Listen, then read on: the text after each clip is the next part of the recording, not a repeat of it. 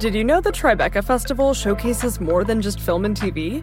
Tribeca's audio storytelling program, sponsored by Audible, is happening June 9th to June 13th in NYC. It includes premieres of new indie podcasts, plus exclusive live tapings of popular podcasts like Slow Burn, Criminal with special guest Melissa McCarthy, and Vibe Check with special guest Lena Waithe.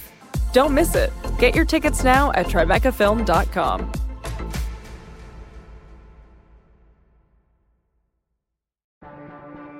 Get ready to laugh out loud at the Tribeca Festival, June 5th to June 16th in NYC. Experience hilarious talks, comedy specials, and feel-good films with your fan-favorite comedians like Hannah Einbinder, Judd Apatow, Neil Patrick Harris, Tig Notaro, and more. You have to be there. Get your tickets now at tribecafilm.com. The following podcast contains explicit language.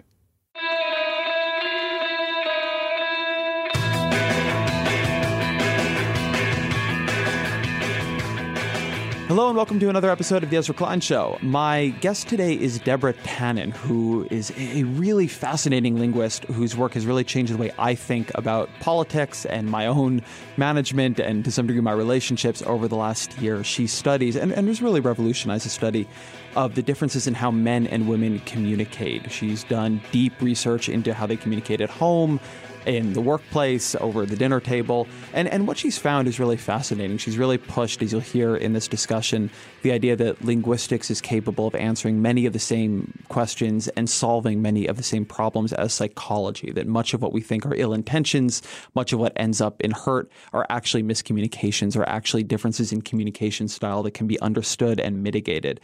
It is a fascinating kind of work. She's written a bunch of best-selling books, including You Just Don't Understand, Women and Men in Conversation. And she's also been a fascinating election commentator. So we talk in this podcast not just about how women and men communicate in the workplace, not just about linguistics and how she became a linguist and what the nature of the work is, but also about Hillary Clinton and this election and the ways in which gender has crept into our analysis of both candidates and how it's likely to creep into our analysis of a Hillary Clinton administration, how she might govern differently, how women and male bosses actually lead organizations differently. This is a little bit of an unusual podcast, I think, in that it manages to both cover politics in a way that is interesting, but it also has a lot in here that will be relevant to your everyday life, to your work. It has very much been relevant to mine. So as always, before jumping in, got a couple quick things for you. Please share this podcast. Rate it on iTunes. I really appreciate it when you rate it on iTunes, but share it on Twitter. Tell people you're enjoying it. Tell a friend. Tell your mother. Number 2, check out our other podcast, The Weeds, where Matt Iglesias, Sarah Cliff, and I talk about policy. Our most recent episode is about whether Obamacare is failing. I think a lot of you will be fascinated by it. And of course, continue emailing me at EzraKleinShow@Vox.com with guest suggestions, feedback, whatever you might want me to know. And one other thing, Vox.com has a bunch of great open jobs right now, including a staff writer position covering the economy and technology and the intersection there, an editor position on the same topic, a staff writer position, and our foreign team, and many, many, many other jobs that I think folks listening to this podcast will be interested in, maybe a great fit for. So go to voxmedia.com and check out our careers page. Again, that is voxmedia.com to check out our careers page. If you like this podcast and our podcast in general, we may enjoy working together. With that said, here is Deborah Tannen. Deborah Tannen, thank you so much for being on the show. Such a pleasure to be here. So tell me a little bit about how you came to do the work you do. You're a linguist. And when did you know? As a little girl, were you wanting to grow up as a linguist? I am kind of maybe not that unusual for a woman, but somewhat unusual. I began grad school in linguistics at the age of 30. So no, I did not know from the very beginning that that's what I wanted to do. I was quite a product of the 60s. When I graduated college, the only thing I knew was that I didn't want to stay in this country. And I wanted to do something exotic. Oh, interesting. I worked for a short time, saved money, went to Europe on a one-way ticket, ended up in Greece, where I taught English as a second language. And after living there for a year and a half, ended up coming back to the United States and was working for a while at Metropolitan Life Insurance Company as a claims adjuster. I got bored. I got a master's in English, taught remedial writing and freshman composition. This takes me to the age of 29. Again, I was bored and had heard about linguistics. I didn't really know what it was, but I knew it was about language, and I'd always loved language. I was more a literary type, editor of the literary magazine in college, that kind of thing. So I want to back up to something you said a second ago, because I feel like a lot got packed into the clause, I was a product of the 60s. Yeah. Where did you go to college? What was that milieu like for you at the time? Oh, yes. I went to a small college that no longer exists. It was called Harper College. It was part of the State University of New York system, but a small liberal arts college. The entire student body was 1,400. It has since been enveloped inside Binghamton University, but that's a school of 17,000, so it doesn't have a lot to do with the place I went. It was upstate New York. I'm from Brooklyn.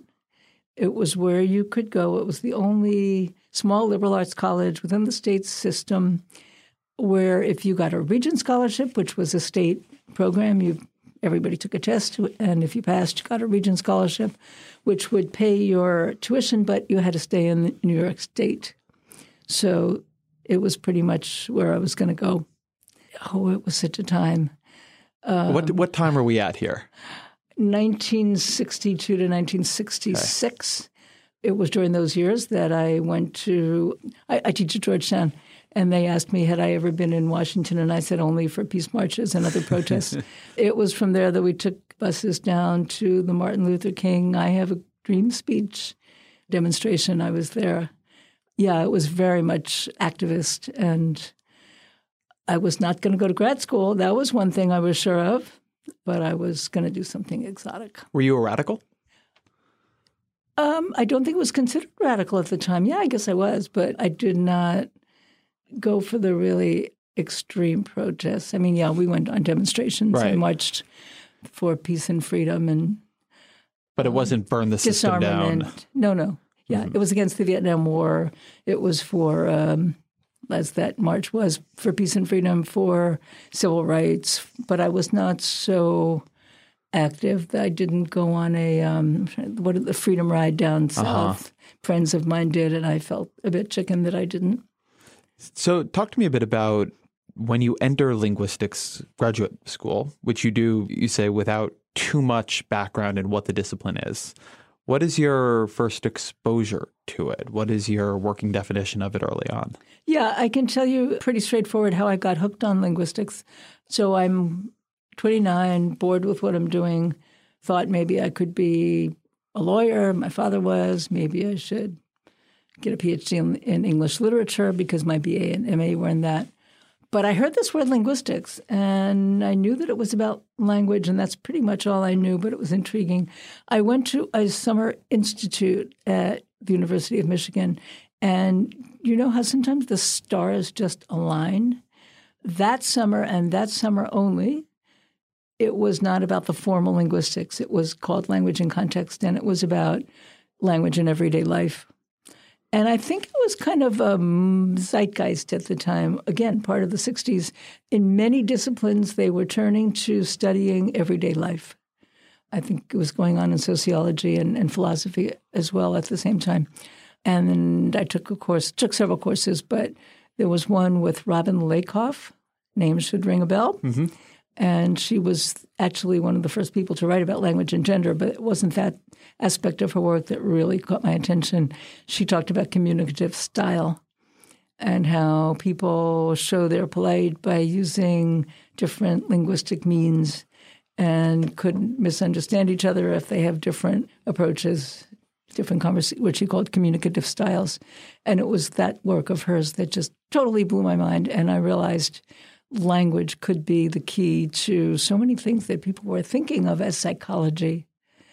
Well, that's interesting.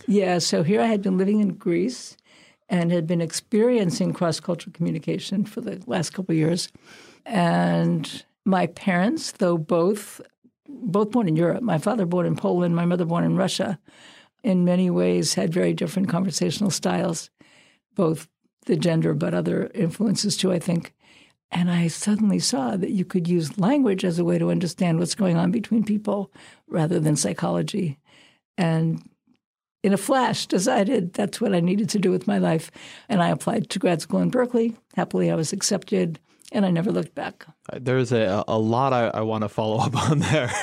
So talk to me a little bit about, well, maybe to make it concrete, because I know this part of your work, as a way to get into this question of where it intersects with psychology, maybe talk a bit about the work you've done around the New Yorker communication style and, let's say, the non-New Yorker communication style, because I think that is a useful way into this. Yes. Now, that was my doctoral dissertation and my first book. Oh, I didn't realize that. Yeah. So I had decided for my dissertation that I wanted to study everyday conversation, and I was taping every conversation that I was part of and considering which must have been great fun to be around you in those days. I wasn't the only one. We were all doing it. There was one dinner that one of our professors, his name was Wally Chafe, one of our professors invited about 6 of us grad students to his house for dinner. And after dinner, we discovered every one of us was taping secretly. And the professor himself had hidden a tape recorder under the table, and he had taped it too. That feels like what you'd call a confounding variable. Everybody is speaking to their own tape recorder, but thinking everyone else is speaking freely and naturally. I think we were speaking freely and naturally, first of all, because we were doing it all the time. Okay. And secondly, this is one of the kind of principles of studying ourselves. In a social gathering that's going on for a couple of hours, there's no way you're going to keep that tape recorder in mind. The social interaction takes over, and these are your friends. And it's true. It's a theory of podcasting, too. If we just make this long enough, eventually. Yeah, there you go. Exactly. So I was taping conversations and hadn't decided which one of all the ones I was taping I would use. And my goal was analyze every individual in the conversational style. That's the term that I kind of developed, building on Lakoff's communicative style. I would analyze what went into each person's conversational style and how did those styles affect the interaction. I ended up picking a 2.5-hour Thanksgiving dinner conversation. People in my field all know about Thanksgiving dinner conversation. And I was going to look at each individual's conversational style. It turned out that 3 of us were New Yorkers and of Eastern European Jewish background. So myself from Brooklyn, and I just mentioned my parents' background, my best friend whose name is Carl, his brother Paul, they were from the Bronx, and grandparents, Eastern European Jewish extraction. So 3 New York Jewish speakers. There were 2 Californians and a British woman whose father actually was Jewish, but her style was British. Well, it turned out that I couldn't really tell you much about the styles of the 3 non-New Yorkers because they didn't get to really express their styles. They had a hard time getting the floor. And when they did get the floor, they would often be overlapped. I could say interrupted, except that's one of the points that I make, that when you say interruption, you're making a value judgment about who had a right to the floor and who was stealing it, whereas the New York Jewish speakers often talked over each other, but it was not an interruption. We would often do that as a way of showing enthusiastic listenership. And this trick was, this is a balancing act. So if the speaker isn't finished, they don't stop. And that's a very interesting theoretical point about what is an interruption. Unpack that for a minute. If the speaker isn't finished, they don't stop. Yeah. So I make the point, and this all came up from my analysis. It isn't something I knew going in. Mm-hmm. I recorded it, transcribed it in great detail, measured the pauses with a stopwatch. Now it can be done electronically. You can even get them online, a program, and it'll measure the pauses. But often if a person was speaking, if a New Yorker was speaking and somebody else wanted to say something, they would overlap. They would talk on the end of the sentence. But if the first person didn't want to stop at that point, he just didn't stop. And so the one who had overlap would back off. It wasn't their intention to take the floor if the speaker didn't want to give it up. It's a way of finding out if the speaker is done and willing to give it up, because it's a conversational style where you don't want silence. If there's big open spaces, you feel like the conversation isn't going very well and it's winding down. So part of being a good conversationalist is being ready to add your thoughts, and then you trust the other person to not stop if they didn't want to give up the floor. Of course, it didn't work with the Californians because at the first sound of vocalization from somebody else, they would stop. And that is so fascinating because who created the interruption? Of course, the one who stops thinks this is someone who stopped just because they think only one voice can go at a time, and they hear somebody else talking and they stop. They think they've been interrupted. But from the point of view of the cooperative overlapper, term that I use to describe it, they interrupted themselves. They shouldn't have stopped if they didn't want to. So this, to me, as a cooperative overlapper, I think it's fair to call myself, it rang incredibly true. What struck me as really interesting was the idea that different folks from different regions have different levels of comfort with silence. And that when you merge people with different levels of comfort with silence, what you got was confusion, feelings of rudeness, feelings that the conversation had stalled. I'm a Californian who is typically mistaken for a New Yorker because of, among other things, probably these speech patterns. And I often find that I think somebody is done talking and then they're not. And then I feel terrible because I accidentally interrupted them, but I had misjudged the situation. The amount of time they were comfortable being silent was less time than I was comfortable with them being silent in between a thought. Yeah, this is a quote right out of my study and the kind of thing that I wrote about.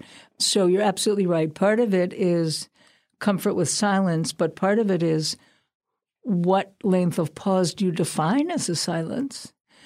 And how long a pause do you think is normal between turns? So the unintentional interruption can happen. It isn't only New Yorkers and Californians. I mean, it could be somebody from Maine and somebody from California, and then the person from Maine is going to get interrupted. And I have this example of a colleague who was from Michigan, so I would constantly misjudge and think he was done when he wasn't and interrupt him. His wife was Chinese from Hawaii. So his idea of a pause was shorter than hers, so he would constantly be interrupting her. They went and did field work in Alaska. Well, Alaskan natives have very long pauses. And so she was the one who'd be interrupting and seen as a conversational bulldozer in Alaska. So it's relative. It's always relative. It's not a matter of long pause, short pause. It's a matter of whether the person you're talking to is expecting a longer or shorter pause than you are. And that basic phenomenon that you described, that your intentions are good, but you've just misread the cues, is really the starting point of all the research I've done. And as I said, I started it from the perspective of cross-cultural communication, but it's the same thing that I later ended up applying to the gender difference and approaching conversations between women and men as cross-cultural communication. And the reason it's so frustrating is this feeling that you're being accused of bad intentions when you know your intentions were good. And if it's a close relationship, somebody you really care about, and often these differences do arise, both gender and ethnic, regional, class, all those differences affect these conversational styles. But if it's somebody you're in a close relationship with, it's really upsetting because they should understand you if anyone does. I would say that when I've thought of linguistics as a discipline traditionally, I've thought of the work Noam Chomsky does about universal grammar and the work of, to some degree, George Lakoff, who, did work that I'm actually a bit skeptical of, but about political communication.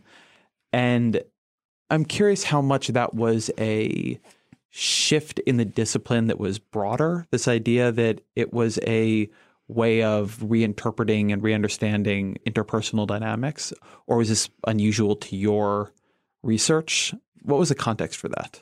Yeah. And by the way, I mentioned Robin Lakoff as the linguist that had inspired me to go into which is an interesting. They were married at that time. Yeah. It was 1973 that I went to an institute.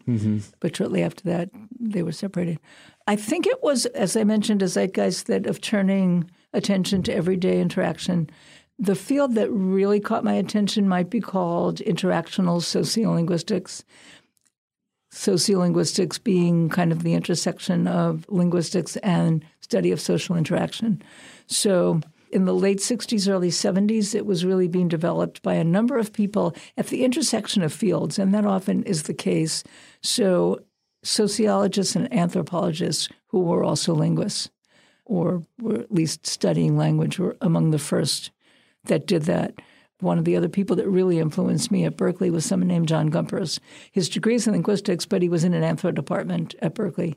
And he was studying conversations between British speakers of British English and speakers of Indian English, that is, people from India who were native speakers of English in England, and those kinds of misunderstandings. And I mentioned Wally Chafe was another one of my professors, had been a linguist, had been studying semantics and other aspects of language, but just at that time was getting interested in how do people tell about things that have happened in their everyday lives? How do they describe events that they've seen? So one of my early projects in grad school was working with him. So I think there was just a part of a general movement at the time to apply these more technical fields to everyday life. Talk to me a bit then about how that transitions into, I think, probably the book you're best known for about male and female communication, because that book feels very much like it is trying to solve some of the problems that lead to people ending up in a psychologist's office. Yes, I think you're quite right. I probably should also mention another very prominent sociolinguist at the time was at that conference, that summer institute that I went to, and although I didn't end up going in that field, it's revealing. His name was William Labov. He was studying the grammar of what we then called Black English, now would be called African American Vernacular English. And part of his motive was social justice, that Black kids in school, he did his work in New York City, were being told that their grammar was bad, that they didn't know how to speak. Even more, they were being told they had no concepts, like they don't know what it means to be because they didn't have the verb is in their sentence.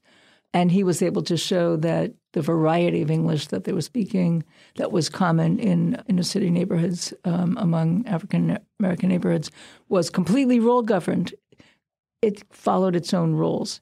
And I think it was pretty influential in the schools at that time. To ask about that moment in time for a minute, because you would know a lot more about it than I do, but I've always been fascinated. I grew up in Southern California, and that was a debate that really took place, I think, in LA, in that area, about whether, and I think Oakland as well, about whether or not schools would teach African-American vernacular. And as I understand it, part of the argument at that time was they found and were able to show pretty conclusively that if you could teach African-American children using a dialect they were more familiar with, they would have more comprehension. They would be better for their learning outcomes. And that got more or less destroyed by a normative view that even if that is true, it's still quote unquote wrong. You're right, and I would correct one of the ways you said it. You said that people wanted to teach African American varieties of English. They weren't teaching that per se. They were teaching in that variety. I'm sorry. Yes, right. So yeah, the way you talked about it was quite right. The idea was that if kids are being taught in a language that isn't familiar to them and that is different from their language. And there's also, I don't know if this point was made so much then, but there's an implication your language is bad. Mm-hmm. And anytime you're telling kids what you do is bad, it's going to affect their ability to learn. Yeah. So you're absolutely right. And there was lots of evidence that if you use the language that's familiar to them as a medium of instruction, they would do better in school. This has always struck me in retrospect as a tremendous way certain kinds of privilege play out in society, where we refuse to teach children in the ways that are most natural for them to learn and then blame them for the educational outcomes they attain.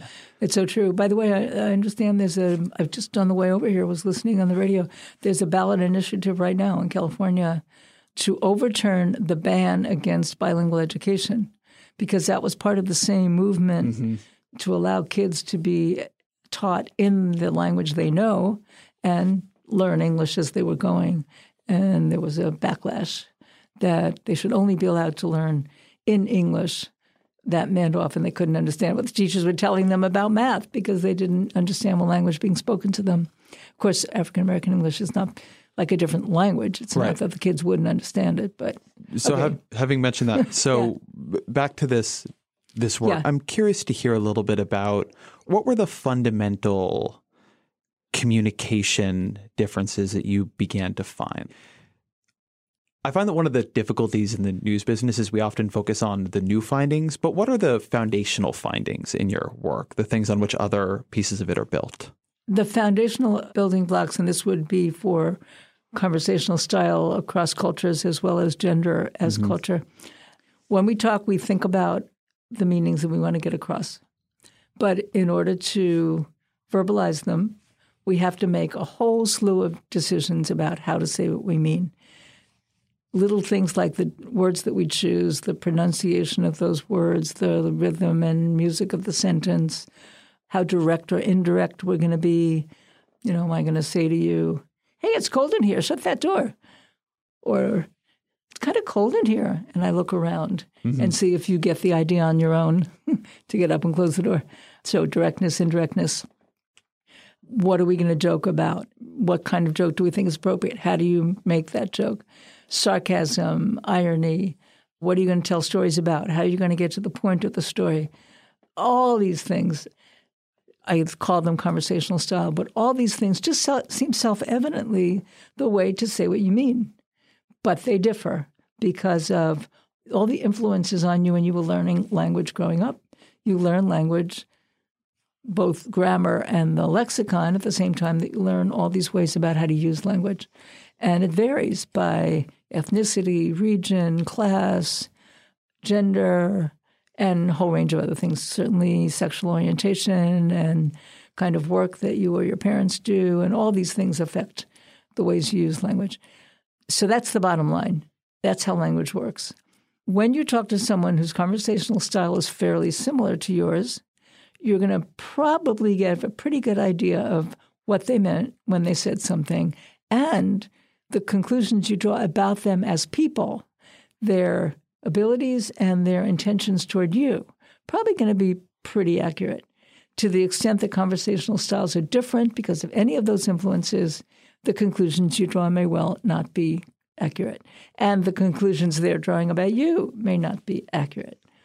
So that's the starting point for both all the stuff I did on cross-cultural communication as well, and I did some on Greek versus American, of course, since I've lived in Greece and I speak Greek, and certainly the gender. And let's dig into the gender path of it. So talk to me a bit about that book. What was the project of it and what was the theme of the takeaway? Yeah. I will back up to the point of saying the first book that I wrote for non-academic audiences was not about gender. It was called That's Not What I Meant. And it was just what I told you. It was laying out all these fundamentals of conversational style.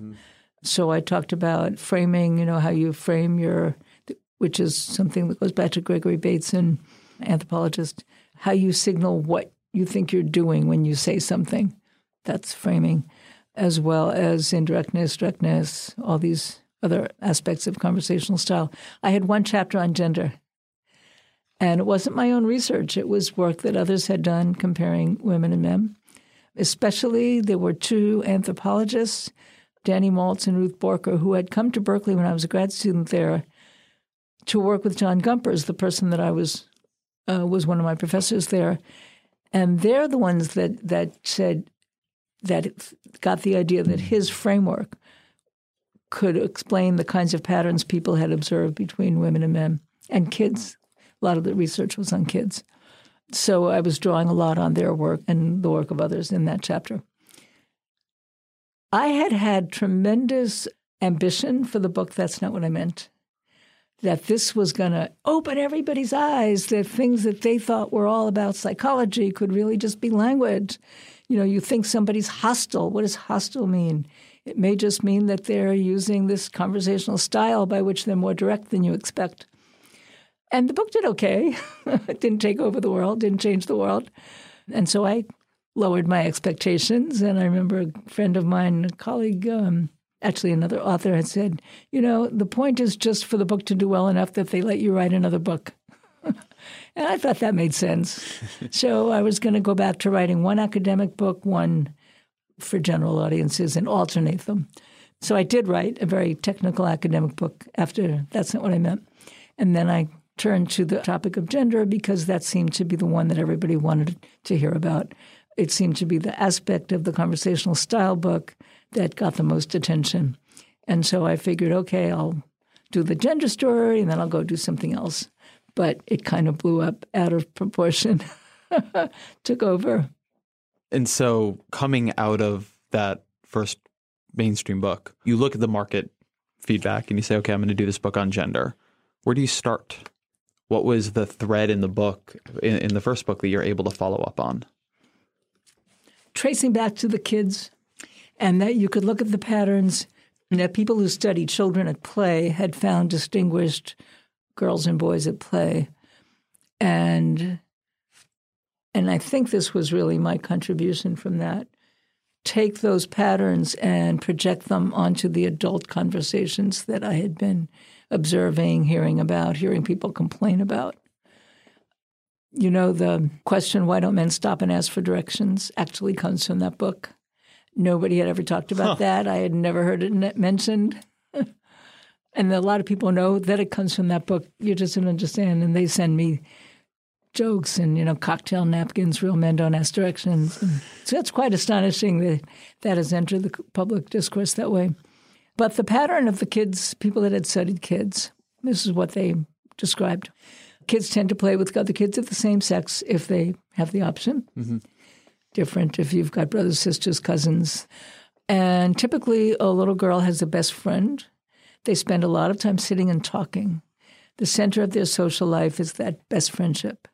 A lot of what they're talking about is telling secrets. Your best friend is one you tell everything to. So talk is the term I used to always say, talk is the glue that holds the relationship together. They negotiate their friendships by who they tell what to. You hear that girls are cliquey. If they don't like a girl, they lock her out. And that's true. And part of the reason they do that is because you can't tell secrets in front of somebody you don't want to be friends with. Another aspect of the girls' play groups is they really don't like a girl who tries to tell the other girls what to do, seems to think she's better than the others. They'll criticize her. Boy, she thinks she's something, which is, you know, like the worst thing you can say about a girl. And I'm talking about cultures, basically the United States culture, although there's so many differences within that culture that what I'm saying is not going to be true for everybody. And nothing I say is true for everybody. It's really important to say that, too. It's not 100% versus 0%. Yeah, I love asking for directions, for instance. And by the way, not all men. I should say, when I give lectures on this topic, I always start with directions because I have several jokes that I tell relevant to that. Always good to start with a joke. And then I say, in my family, my husband is the one who always wants to stop and ask directions, and I don't like to. And it's important to keep in mind that there are exceptions to everything. Okay. So, which is why when I put that example in the book, I had no idea how widespread it was. Absolutely no idea. It was one example. I'll give you an idea of my research methods. I had said to my friend Susan, was visiting and staying. She lived in Arizona. She was visiting. And I said, Susan, what do you and Wes argue about? And she said, oh, yeah, you know, sometimes we argue because he won't stop and ask directions, and then we get lost and we spend hours. And I think, well, why don't you just ask? So I thought to myself, well, why would that be? And I asked her what he says, and she said, well, he says if you ask somebody, they won't know and they'll tell you the wrong thing. Oh, interesting. And there's some truth to that. So I'll get back to directions and tell you how that fits in the pattern that people came up with. So the girls tend to play in smaller groups. Talk is central, and they don't like a girl who seems better than the others and seems to think she's better or tells the others what to do. She's bossy. They don't want to play with her. Boys tend to play in larger groups. It's the activity that's central. Your best friend is the one you do everything with. They are using language, but it isn't so much to tell secrets and exchange. You don't see little boys whispering in each other's ears the way you do with little girls. They seem to be using language to negotiate their status in the group. So try to take center stage by boasting, you know, all the things girls are not supposed to do, saying what you're good at, and trying to knock off center stage the kid who has it now. So you're kind of nipping at his heels. The boy who tells the other boys what to do and gets it to stick is the leader, whereas for the girls, you know, she's ostracized, or at least disliked. Or if there's a fight, he'll be on my side. So it's a very different approach to the place of talk in the relationship. And that, in my view, explained a lot of the kinds of complaints that I was hearing from women and men about close relationships. So one of them is this constant end-of-day conversation frustration. She tells about what happened, who she met, what they said, what that made her think, what that made her feel. And then she says, and how was your day? And he says, okay. Didn't anything happen? No. Same old rat race. Then you go out to dinner with a couple of other couples, and suddenly he's regaling the table with something funny that happened at work. And she's hurt. You know, the way I sometimes put it in the book this way, you're supposed to be a new and improved version of a best friend. We tell each other everything. So I shouldn't be hearing something important like this from, as one among a bunch of strangers. What am I, chopped liver? You should have told me first. Why did you say nothing? How could you say nothing when this was going on? By the way, I mentioned this in my class just the other day. We were talking about this, and a woman in the class burst out laughing because she had just witnessed a big argument between her sister and the sister's husband because the father asked a question and this husband told the father something that he had not told his wife, and she was really hurt. You're supposed to tell me first. How come you didn't tell me? And he said, well, you didn't ask. So this assumption that you're going to tell everything and that's a sign of closeness grows directly out of how the girls are using language as kids in their friendships. And it is alien to the way the boys are using language among their friends as kids. So that would be one example. And I think it goes out from there in many, many interesting ways. So a lot of men will feel if you're upset about something at work, you don't really want to take it home, leave it there. Why should I wallow in it? Talking about it would just make me feel bad all over again. So there's this kind of ritual called troubles talk. I didn't invent the term. That a lot of what women do is troubles talk. You feel less alone if you talk about your problem and the other person says, yeah, I know, the same thing happened to me. Or they just show that they care by asking you questions about it. And then what did he say? And then what did you think? And you ask follow-up questions.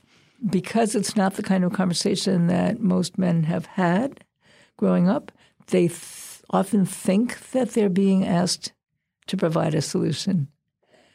And so if they do, and the woman's annoyed, don't tell me what to do, then both are frustrated. It goes right back to what I described at the beginning. Your intentions are good. You're doing what you were just asked to do, right? If you told me about your problem, you must have wanted a solution. Why else would you talk about it? Because that ritual of troubles talk is not one that he's used to. So that's just one example of how that approach played out. One of the things you told me about that I've thought a lot about since that conversation is the idea that a lot of stereotypically female conversation is along a closeness dimension, trying to, as you say, tell secrets to show where people's status is in the relationship. And that a lot of male communication is along a hierarchy dimension, trying to show that you are of higher status than the other person. And in a funny way, and this might be my own communication style, the closeness one was much more intuitive to me, that I felt like that's a level that I see it very clearly. But the hierarchy one, which potentially I do more of, was less visible to me and felt like something I hadn't heard before. Yeah, the way I actually talk about it is this. Think of it as a grid with two axes. So there's a vertical axis asking who's up, who's down, and there's a horizontal axis asking how close or distant are we. So in one case, we've got equality on one end of the vertical axis, hierarchy on the other, and for the closeness distance, you've got equality. You've got closeness or distance. I make the point that all of us in every conversation have to balance these two dynamics. How close or distant do we want to be? And is somebody one up and somebody one down? We always are asking that at every moment in every interaction.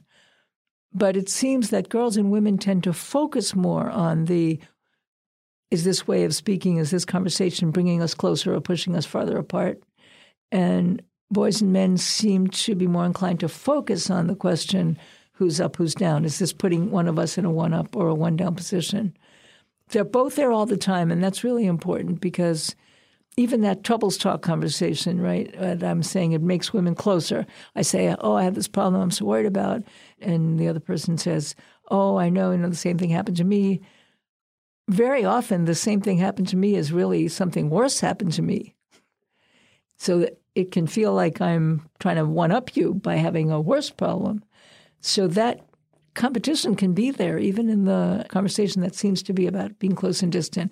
Also important, it's not that we always want to be close. It's that we're asking, is this bringing us closer or putting us farther apart? So you might be offended by something because it's claiming too much closeness and you don't want that much closeness with that person. But just a quick example about how the same conversation could be interpreted from either perspective.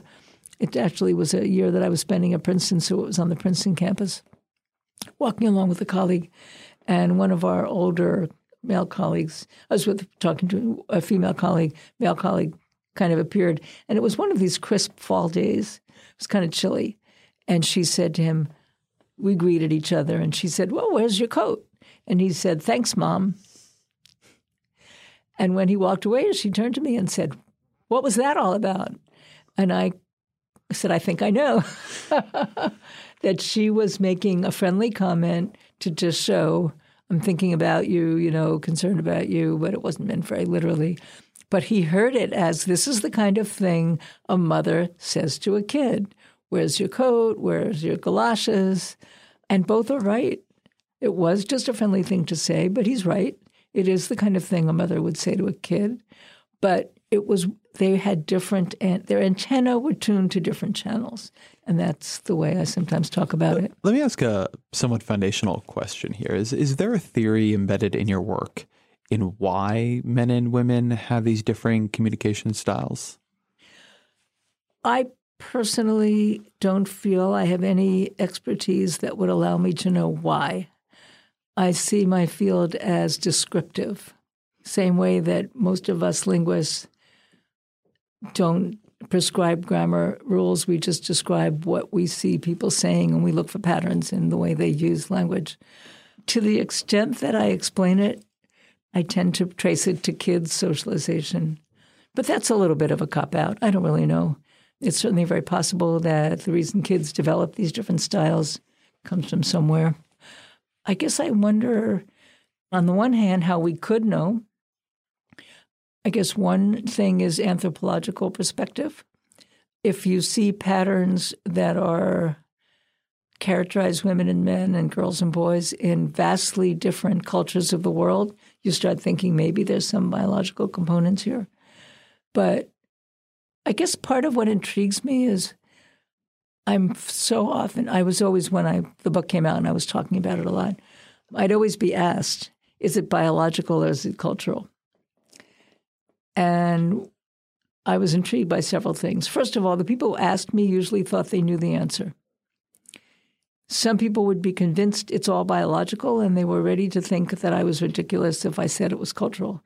And some people were convinced that it was all cultural and were ready to demonize me if I said it was biological. It tended to be the women who wanted it all to be cultural, and it tended to be the men that wanted it to be biological. Huh. So that itself was interesting to me, and I wondered why.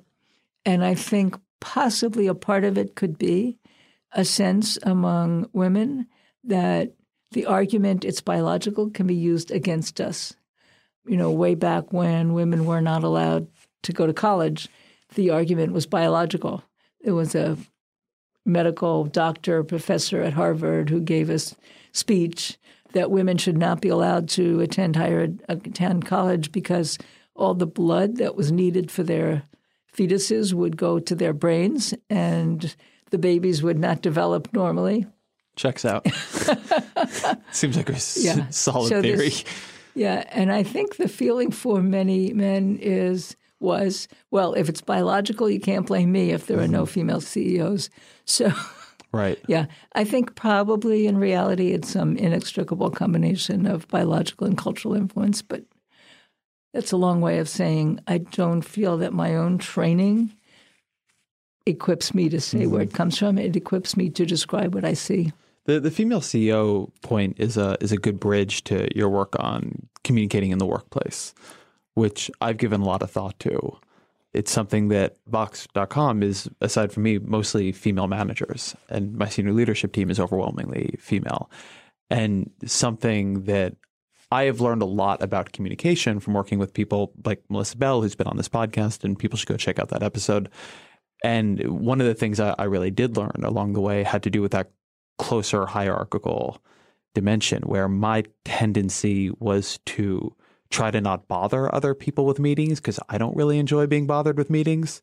But a lot of my leadership team felt that they were being left out of things, and they wanted to be there as in part and to make sure they're being consulted and told in part as a space of making sure everybody was still close and on good communication terms and so on. And that was something that I really had to develop to be a better partner in all this.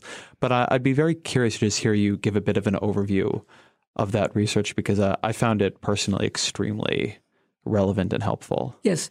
And I write about just that phenomenon in the book, Talking from 9 to 5. Men that Joy had not had women working for them before I'm thinking of one in particular, he was completely upset because women suddenly came into his office and said, if you don't like our work, tell us, don't. And she said, what? Why do you think I don't like your work? Because you never say anything. Which he had taken to mean, if I don't say anything, everything's fine. And they had taken to mean, if you don't tell me what's going on, I'm assuming something bad that you're reluctant to say. When I asked women managers what makes a good manager or what makes you a good manager, she'd say, I treat the people who work for me like equals. When I asked men what makes a good manager, they said, I hire good people and get out of their way. So if you hire good people and get out of their way, they're going to feel slighted and ignored and think you're thinking terrible things that you're not saying. Good chance they will if they're women. And the feeling, and I really love that, I treat the people who work for me like equals. Of course they're not equals. There's hierarchy there. You're the boss. But if you talk in a way that emphasizes that, that's breaking the rules of the way girls were socialized. The girl in power is not supposed to flaunt it. I was actually being interviewed when the book came out by a journalist who told me that for the first time he was coaching girls' teams. He had always coached boys' teams, and he assumed he could walk in and immediately see who the really good athletes were, because in boys' teams you can see right away by the way they act and the way the other boys treat them. And with the girls, it took him a long time to figure it out, because the really good athletes were expending a lot of effort to downplay how good they were and not act like they were better than anybody else. Exactly what the women in the workplace were telling me their pattern was. So how did this come about? So the book You Just Didn't Understand comes out. It's been on the bestseller list nearly 4 years. I guess at the time this happened, maybe it had been on 2-3 years. And I was getting contacted by people in various corporations, and they were all saying the same thing. We're hiring women and men at the same time. The women are as qualified as the men, or in many cases more qualified. 5 years down the line, the men are moving up and the women are either stuck or they leave. Is there something going on with ways of speaking related to what you write in your book? They said to me. And I said, it could be, but I don't know. I really didn't study the workplace, but I'd like to. And so several of these corporations worked with me. They got volunteers, equal numbers of women and men, to wear or carry tape recorders for a week and record everything they said at work. And then I got them transcribed, and then I went to work and followed these target people and recorded myself, but got to know them and interviewed all of their peers, all of their superiors, and all of their subordinates. One of the companies, and they don't mind my saying their name, it was Chevron Overseas Petroleum in San Ramon, California. And I went up to the CEO, and the same happened in Corning, New York. Went up to spent a day with the CEO, as well as people in the mailroom. Got to know the whole organization. And sure enough, what I found was there were ways that the women were speaking, this is management level, that was designed to save face for the people they were talking to so they didn't seem too big for their britches. And it was often being misinterpreted, misread as she lacks confidence, or even she lacks competence. And so examples would be telling people what to do. A woman in a position of management might say it in a way that it sounds almost like a suggestion or like a question. Do you think you could get this done by 4? And she's heard as, she's the manager, but she doesn't feel like she can even tell somebody to get her something by 4. The perspective of the women was, people who are, these guys are throwing their weight around, they must really lack confidence. They think they have to boss people around to get what they want done. I'm the boss. Of course they're going to do what I want them to do. So I don't have to say it in a way that's going to rub their nose in it. And for the most part, the work got done. The problem wasn't with subordinates understanding what they wanted done, especially if the subordinates were women, but it was how they were being evaluated by their bosses. There were definitely instances of misunderstanding if the subordinate was a man.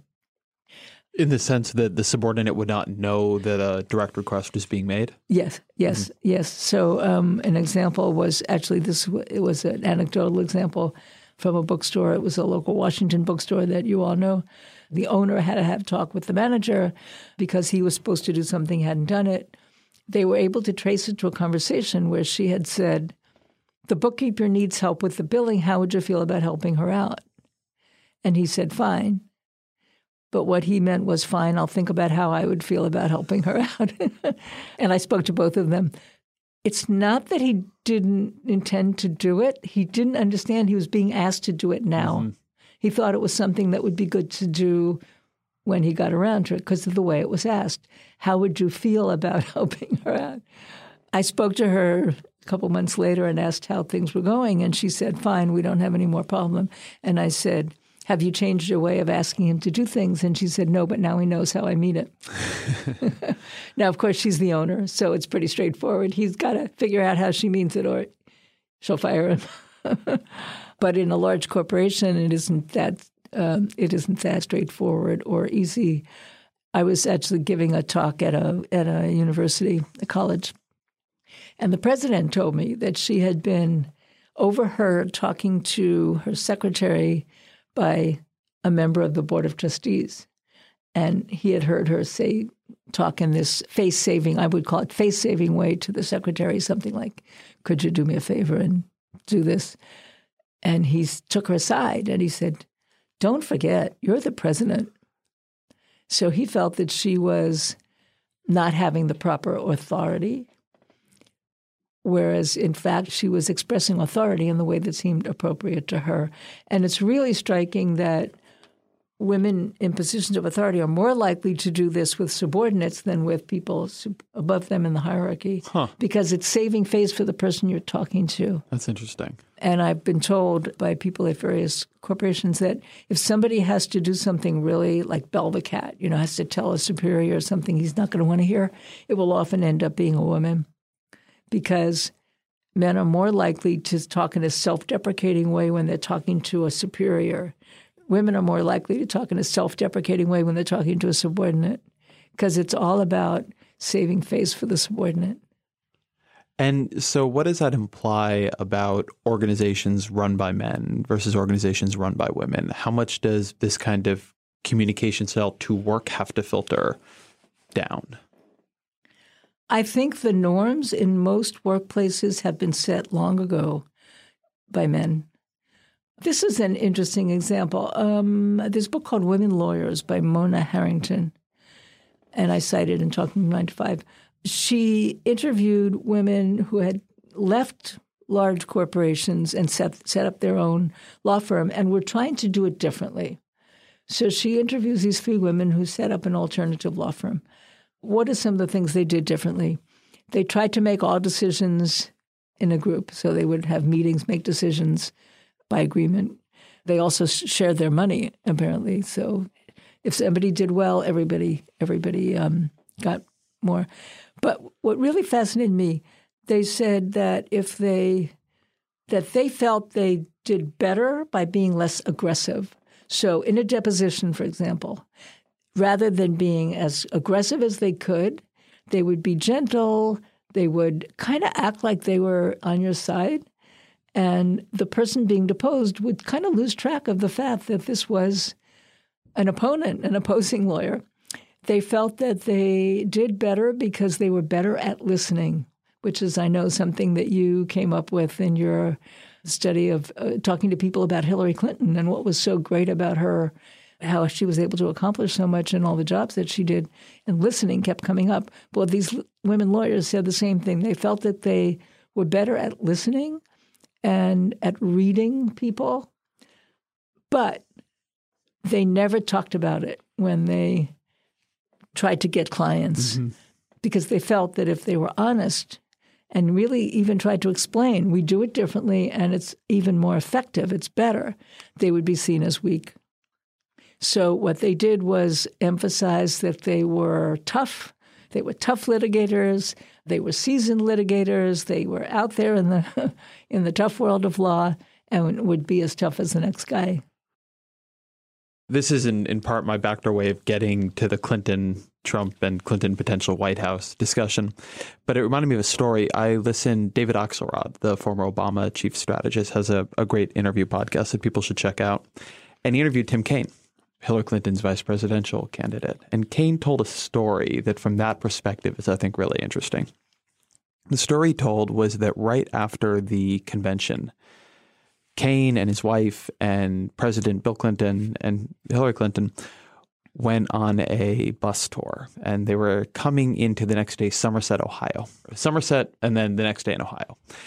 And so on one day, they're coming into Somerset, and Kaine asks some question about Somerset, and Bill Clinton goes on a 45-minute, incredibly brilliant, knew down to the precinct level, the granular data, what Kaine calls a sort of PhD level disquisition on this county they're going into. And it's amazing. It's a real example of Clinton's sort of polymath nature. Next day, they're going to this county in Ohio. And Kaine asks a question about this county in Ohio. And Hillary Clinton goes, "Oh, that's a good question." And she calls over a 28-year-old staffer and says, "Hey, come here. We want to ask you a couple questions about this area of Ohio that either you're from or or whatever." And Kaine says, for the exact same amount of time, Hillary Clinton asks questions of this 28-year-old staffer. And he says, at the end of both efforts, we had a lot more information about the underlying county. But at the end of Hillary Clinton's, we also had this 28-year-old staffer who felt forever loyal to Hillary Clinton because he had now gotten all this attention from her and from Bill Clinton and from Tim Kaine. And he felt like the expert and was, he, as Kaine put it, felt 10 feet tall. I haven't written this up yet, but I keep meaning to because it's a tremendous illustration of the differences between them and a way in which I think the differences between them are almost always coded in President Bill Clinton's favor, despite not necessarily being that way for governance, which is the thing that he did there is really good on the campaign trail. It's really good in public. It's really good on television. Being able to do that extemporaneous 45-minute lecture on this random county and wherever is an excellent way to make people enjoy coming to your rally. What Hillary Clinton did doesn't work for campaigning at all, but does work for winning allies and building coalitions and governance. And getting things done. And potentially getting things done. Because she's learning something. But that's what struck me about these two things is, and talking to you was incredibly helpful for this piece I wrote on Clinton, but how much harder it is to see that kind of leadership style, how much more public the stereotypically male leadership style is than the stereotypically female leadership style, even though that publicness is not necessarily related to efficacy. In You Just Didn't Understand, I have a section heading public and private speaking. And a lot of the patterns that I describe fall into that. I give this anecdote early on. I was invited by a women's group to address this gathering in somebody's living room. They invited men for the time I was there. And there was a couple sitting on the couch. And they were noticeable because throughout the entire evening, as I spoke, the woman never said anything. And the man talked a lot, made comments, asked questions, was very noticeable in the evening. And then I got to the point in my talk where I was talking about the end of day conversation. Come out at the end of day, and she tells about everything happened. And She asks him, and he says, nothing much. And he spoke up, and he pointed to the woman sitting silently beside him and said, she's the talker in our family.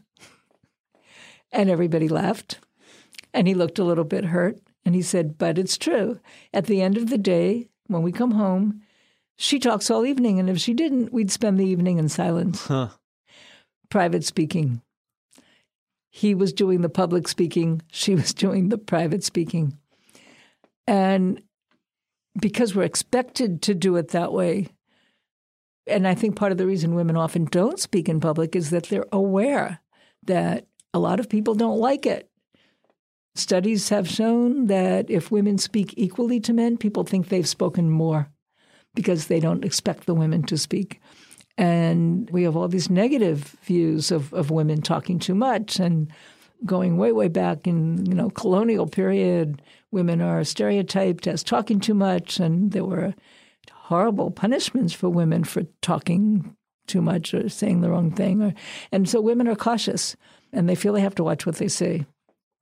For us, talk comes into its own in the private conversation with people you're close to, where talk is the way you create closeness. And if you're using talk, as many boys and men have learned to kind of make sure you get the status you deserve, that you get the respect you deserve. You don't need to do that at home with people that you're close to. Mm-hmm. It's when you're out in public that you need to make sure that you get the respect you deserve by talking and getting all eyes looking at you, which many women feel uncomfortable with. Madeline Kunin, she wrote a book about entering public life, said the hardest thing for her was learning to speak up in public. She says the way she finally got herself to do it was to think about how important it was for the causes that she was speaking in favor of. Nothing to do with herself getting attention, but what she wanted to accomplish. So I want to go back to a study you just pointed out because it's a great inlet to something I'd love to talk about. You mentioned this study where when men and women speak the same amount in public, the perception of how much they've spoken is very different. And I think that's super important. When I was preparing for this interview, I read a piece that you wrote in the Washington Post, which I wish I had read 10 months ago. You were able to take a discussion that I think is very tricky that has been had on this podcast and many other places in this election and frame it in a very smart way. And you wrote that the question we face is subtler, more complicated, and harder to address than, do I vote for her because she's a woman?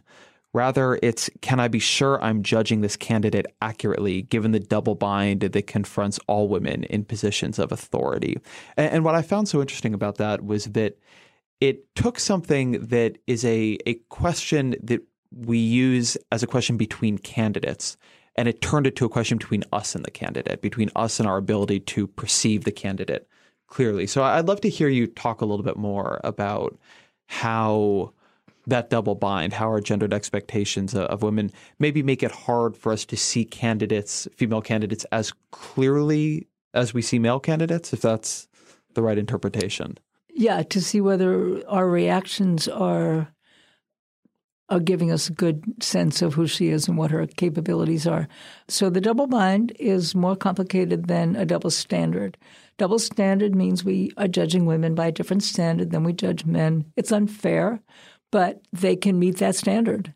And maybe it required them to do more than the men did, but they can meet it. A double bind has no good outcome. It's a situation where you have two requisites, but anything you do to fulfill one actually violates the other. A candidate has to fulfill requirements for a good person and requirements for a good leader. For men, a good person and a good leader pretty much are similar qualities. Be forceful, be confident, be strong, be opinionated, be emotional but angry if something is unjust. The requirements for a good woman are the opposite. They are at odds with our expectations and requirements for a good leader. You can't be strong. You're supposed to be self-effacing. You're supposed to be gentle, not strong. You're not supposed to be tough. You're supposed to be sensitive. You're supposed to be emotional but not angry. That one is not acceptable. And all the other subtle ways we expect women to be. The smiling would be a perfect example. So Hillary Clinton was frequently criticized that she didn't smile, and she was interpreted as being angry because she didn't smile. That is something that all women have experienced.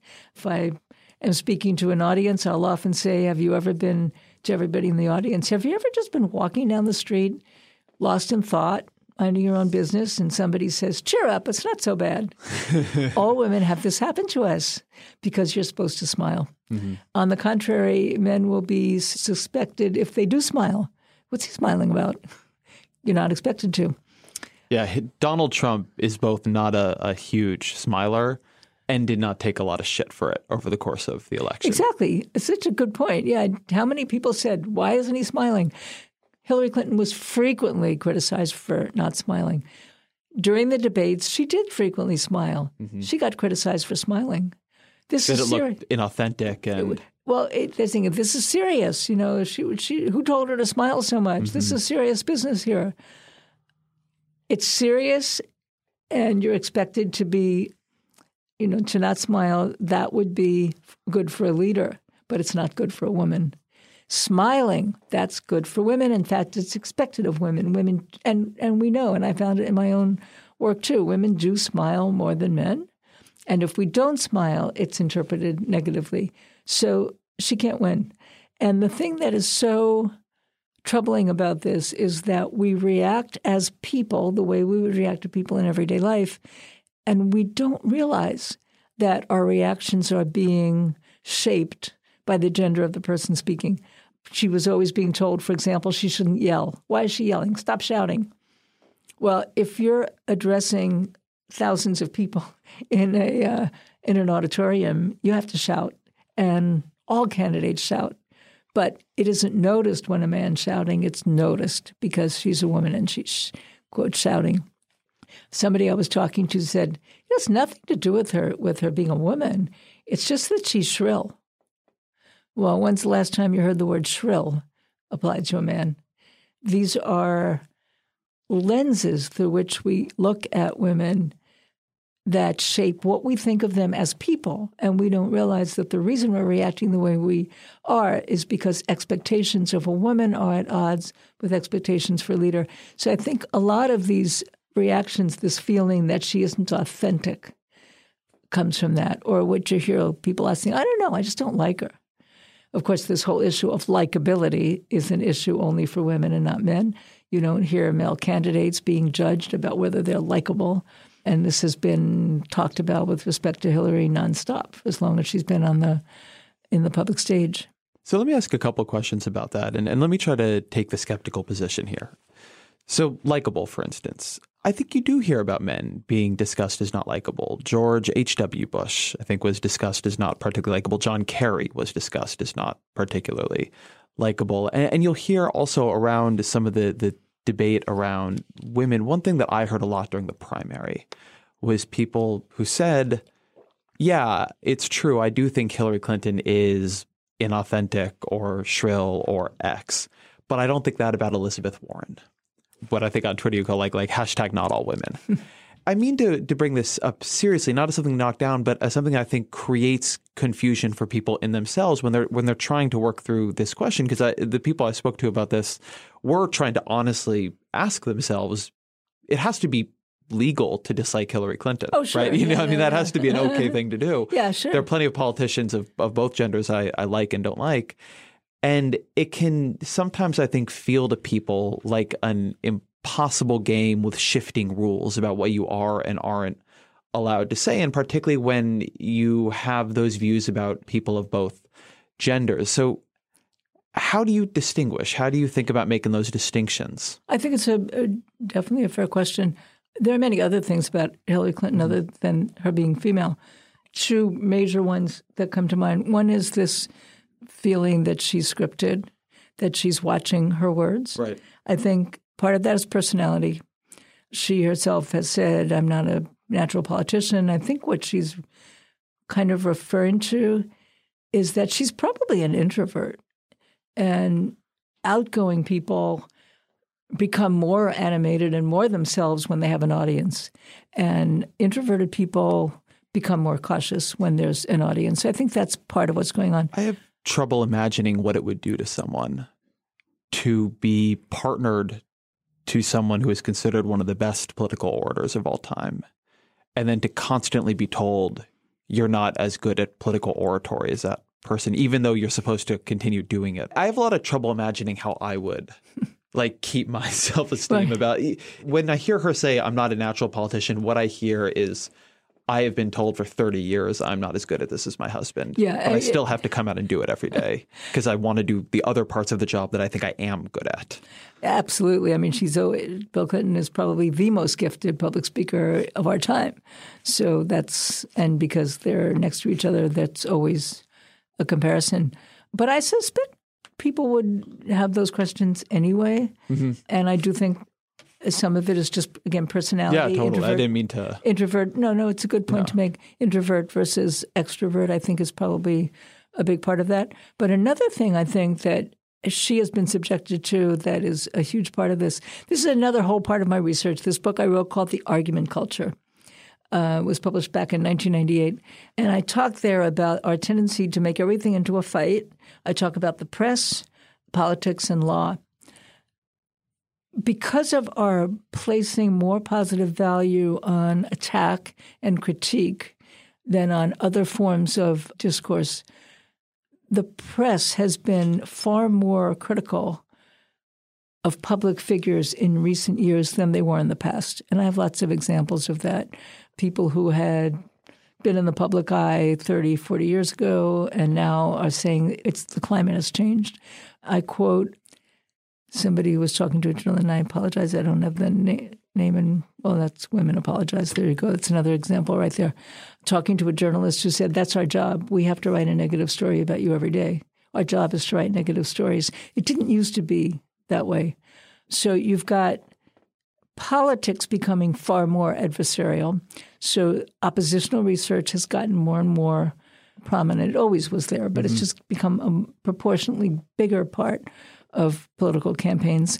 And you've got the press valuing attack and scandal. And the press is also, media are now under a lot of pressure to get audience and readers. It used to be given.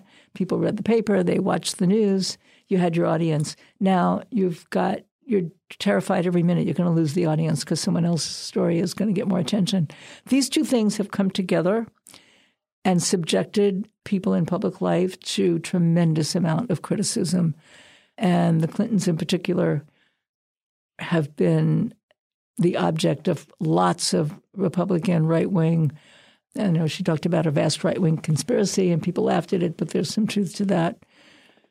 So Whitewater, and more recently Benghazi emails, but Whitewater, huge banner headlines in the New York Times, coverage way out of proportion to anything. And it actually turned out independent prosecutor, people going to jail, endless scandal. And it turned out there was literally nothing to it. There have been books written about this. Jean Lyon's book, Fools for Scandal, is a particularly convincing one. There was an article in the Columbia Journalism Review at the time that actually showed that the mainstream media were getting their tips that they were putting in the headlines from this obscure right-wing organization called Citizens United. And that's what it was all coming from, Citizens United. And they were just picking it up and putting it in the headlines. So all of this is by way of saying that some of the caution that we see in Hillary Clinton being scripted and not being transparent and not wanting to give press conferences, I think a big part of it is what we call the observer's paradox. You want to study something, but the fact that you're studying it changes it. Mm-hmm. A lot of what the press is seeing in her behavior that they are critical of, the lack of transparency and the scriptedness, is a reaction to the way she's been treated by the press over the years. Which is interesting because it also doesn't make it not true. One of the often observed dynamics of the incredibly dysfunctional relationship between Hillary Clinton and the press is that she does get both warranted but also a lot of unwarranted scrutiny. which leads to her being unusually secretive and non-transparent and is sort of anti-press for a politician, which leads to if she's being so non-transparent and secretive, she's probably hiding something, leads to more scrutiny. Classic vicious cycle. Exactly. Do you remember that there was a little thing, I guess it was, I don't know, a year ago or so, where the New York Times had a headline that she was the subject of a criminal inquiry. Yeah. And then it turned out it wasn't criminal and it wasn't focused on her. Right. And they eventually corrected it and apologized, but it took a while and it was in the back page, whereas the misinformation was on the front page. But at that time, Margaret Sullivan, the public editor, had a column about it. And she said, well, it's true. We have had a dedicated somebody exclusively assigned to following her since something like 2013. Well, if someone's whole job is to follow her, of course they're going to come up with something suspicious every other day. Yeah, well, I want to put some of the individual pieces of this aside because you can. Sure. It is so easy to get lost in the land of which Clinton scandals pan out and which ones don't. But the thing that I think we are looking at a scenario where she is likely to be elected president. She's already promised that she will have a cabinet that is gender balanced, among other things. And so we are, for the first time, going to see a female leadership style. And I think it's important. Hillary Clinton, because your point that broad dynamics don't describe individuals is true. Hillary Clinton does have a female leadership style. When I did this work on her and was trying to understand this difference between her public and private personas, as you mentioned, the thing that came up again and again is how much she leads by listening, which is not something a lot of male politicians do. A lot of them lead by talking and telling their subordinates what to do. She has a very different approach. I'm curious how you think that will, having studied female-led workplaces, how you think that will change the mechanics of a White House. It's funny to say we haven't seen this before, but we actually haven't seen it before. Yeah. I would add the second piece that you described too, though. She listens and then acts on what she learned. Mm-hmm. So that's, I think, as big a part of it, or even a bigger part of it. What people constantly said about her, she gets things done. Probably the leadership style will be different. How much of it will be public is open to question. Mm-hmm. It may be like the women lawyers that I referred to who are getting more done because of their style, but they don't talk about it. Keep that behind the scenes and talk as if you were doing it the same old way because you're going to get more credit for that. So that'll be interesting to see.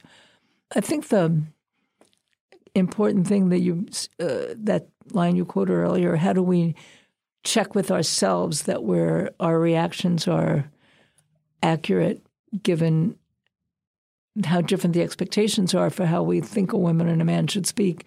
So if we constantly stop and ask ourselves, try to make that switch in your head, would I react the same way if it were a man or if it were a woman talking the same way? In other words, the person of the opposite sex than we're responding to.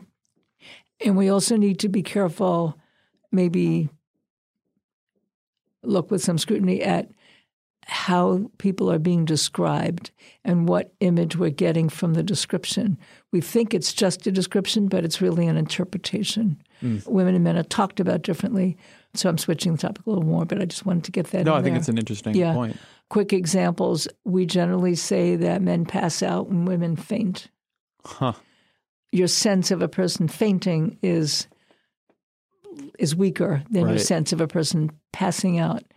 There was a column in the Times where it was actually one praising her, but the writer said it was after the first debate where everybody was saying what a great job she had done.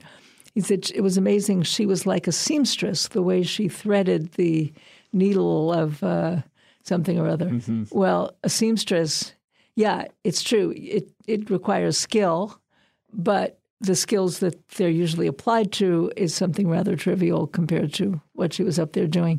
And also that she was a sorceress because she had come out being the one forward-thinking, even though, in fact, she's been in public life so long. Well, sorceress, that is getting dangerously close to calling her a witch, which is this kind of label that's often not very far from people's consciousness when you're talking about powerful women. This is an interesting space because This is exactly where I'd love to get your help thinking through, I think, the common objection here, which is to say that I think somebody could go through and look at descriptions of Donald Trump or Barack Obama and find unusual and unusually coded descriptions of them. And there can be well, look, we said about Donald Trump that he's like a policeman or, whatever it might be. And how come it's only sexist or how come it's only gendered when the description goes that way? Or sorceress. I mean, people have often talked about Obama's almost mystical powers with the crowd. And I think that something, because, we write about this a lot at Vox, and, this is a lot of some of the pushback we'll get. And I'm curious how you think about when it is fair to say that something is coded versus when Yes, we have right. to say, well, people use analogies. Yeah, if it's code, then you have to ask yourself, is it in my mind? Right. Yeah. Yeah, like the most recent one, Nasty Woman. Right. What was that code for? Sure. But also, Donald Trump has been called terrible things. Yeah. Not necessarily by Hillary Clinton the same way, but I agree that moment sort of struck everybody. It struck me for sure. But, I mean, the things I've said about Donald Trump are worse than Nasty Man. Sure. And by the way, it was funny the moment he said it because what she had just said was not particularly bad. She had said something about this new regulation and then we'll have to pay taxes unless you find a way out of it. Right. It's kind of almost like a good-natured jibe. It's not particularly nasty. She was very masterful at the debate at jabbing him in ways that were almost too fast for the audience to really catch, but that created an outsized response in him. It really seemed to me that they figured out with him a character flaw is a lack of proportionality. But yeah, okay. Right. Anyway, your question about that you're going to get a lot of criticism for saying this is sexist because men are subjected to far worse, and why are we making a big deal about this? First of all, I don't think the word sexist is helpful at all. Mm-hmm. I never use it. Even though they'll always stick it on the headline of something I wrote, but I never use it because I don't think it helps. It doesn't. Who knows what's sexist? I mean, what does that really mean? But what I try to do is point to specific linguistic phenomena and what's the effect of them. There's a concept we have in linguistics, markedness. Something is marked. It stands out. It has a special feature added to it that carries meaning. The basic form of verbs is present tense. If you don't add anything to a verb, it's present. If you want to say past, you've got to mark it for past, ed, visited. Mm-hmm. If you want to say future, you got to mark it for future, will. We will visit. Nouns are the unmarked case of nouns is singular. If this is in English, if you want to make it plural, you got to mark it for plural. You add an S or an ES. The standard person in our culture, but maybe all, is male. It gets marked for female. Mm-hmm. Sorceress is marked with the ESS ending. ESS endings mark things for female. And they add meaning beyond female that were not intended. Huh. So I'll often say, would you entrust your life to a doctoress? When you add the ESS ending, technically it just adds female, but it also adds trivial, less significant, less worthy of respect. That's why many actors now object to actress. They say all actors should be actors. And then other people object, but I need to know if it's female or male.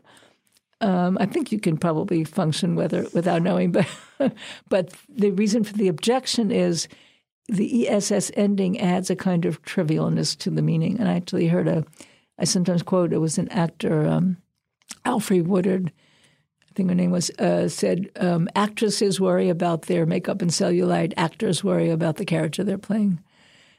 It's more serious. The adding the ESS, marking it for female, trivializes the meaning.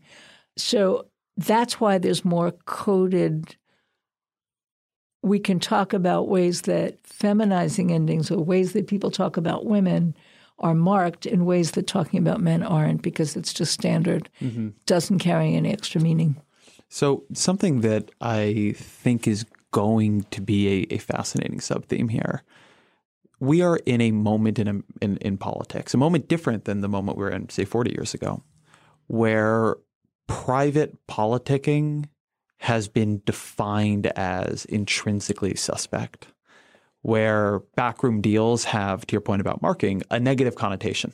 There's nothing specifically wrong with being in a backroom. And I mean, that's how a deal gets made. But to say a backroom deal is to say something specifically negative. Being part of the establishment is to say something negative about someone. Something that struck me quite a bit during the primary was the ways in which Hillary Clinton's political strengths, which are she's very good at building coalitions, very good at getting endorsements, very good at impressing her colleagues, all of which have relevance to the work of the presidency, were coded as part of the establishment, part of politics as usual, whereas Bernie Sanders' sort of more traditional strengths of being a very charismatic orator, being a more sort of, in some ways, pure and inspiring public figure, that fit the moment better for people.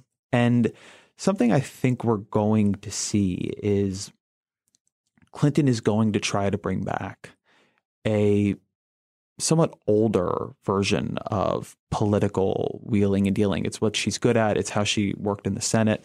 And you saw this begin to come through that. And I think it's going to be responded to quite negatively in a lot of cases. And you saw this begin when that line came out in the emails that you need a public and a private position. On some level, I think that is the most banal possible thing you could say in American politics. Barack Obama always has a public and a private position. Paul Ryan, I mean, the deals are, you have a negotiating position and a private one. And yet, I think that we are about to see a sort of a collision between the first female president who has, I think, somewhat stereotypically alliance building and more private communication oriented skills, and a moment in American politics where we've become extremely suspect of private communication and deal making and alliance building. And I'm curious how you think that will play out. It's interesting. Yeah. And it's dovetailing again with what I call the argument culture, that people are looking for negative things and a kind of assumption that anything going on in private is suspect, and we're going to reveal it. And you get the thrill of getting private communications exposed all the time, and that in itself makes people sure they're going to see something unseemly. They make the assumption that people are doing things in private that are going to be damaging if they come out in public. It's been interesting with the emails how little has come out, but still people are trying to make something of it because of the assumption that we're going to get to see something and it's got to be bad. It dovetails with the suspicion of politics and politicians. The notion of public service doesn't even seem to exist anymore. You assume that people are entering public service for their own self-aggrandizement, not to actually do good in the world. To have a little footnote here and not keep getting back to the women are better, though I know it's going to sound like that. Some years ago, Marjorie Margolis-Mezvinsky wrote a book. Now, Marjorie Margolis, but I think at the time it was Mezvinsky, wrote a book because she was part of what was called the Year of the Woman, the first year that there was a significant number of women in the Congress. And she wrote about that. And there's a footnote there where she quotes one of the men in Congress as saying, gee, you women actually came here to get things done. We came here to advance our careers. And it was not her. She was quoting one of her male colleagues having said that. So I think there is some evidence that there's actually less self-aggrandizing behind the scenes to be exposed with women in public life, but people are still going to be looking for it. And yeah, I mean, I think it's going to be a constant challenge. And I hope that people as observers and as readers will, it's another level of this step back and ask ourselves, are we reacting in a way that accurately represents the abilities of the person we're judging? And ask themselves, is this really such a destructive thing, or is it using methods that work to get things done? So we have a question we always ask people at the end of this podcast, which is, what are 3 books that have influenced you and that you would recommend? I don't know if I would recommend them. Many of the theories that I have applied in my work come from Gregory Bateson, anthropologist, and his essays are included in a book called A Theory of Play and Fantasy. A theory of play and fantasy. A theory fantasy? of play and fantasy. Play and sorry, fantasy, yeah. sorry. A theory of play and fantasy is the essay on framing that I always get back to. Steps to an Ecology of Mind is the. I don't know if everybody would like it as much as I do, but that was a very formative book for me. Books of Oliver Sacks. Mm-hmm. I believe that he, by describing the extreme forms of human behavior that he has observed, he's revealing things that are true of all of us in everyday life. My all-time favorite book is Moby Dick. Is that going to help anybody? I think that'll help everybody. Deborah Tannen, thank you so much for your time. Thank you.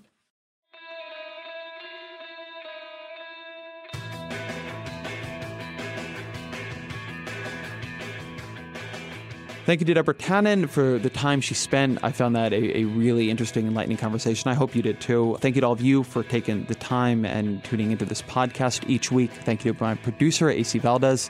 The Ezra Klein Show is a Vox.com and Panoply production, and it will be back next week.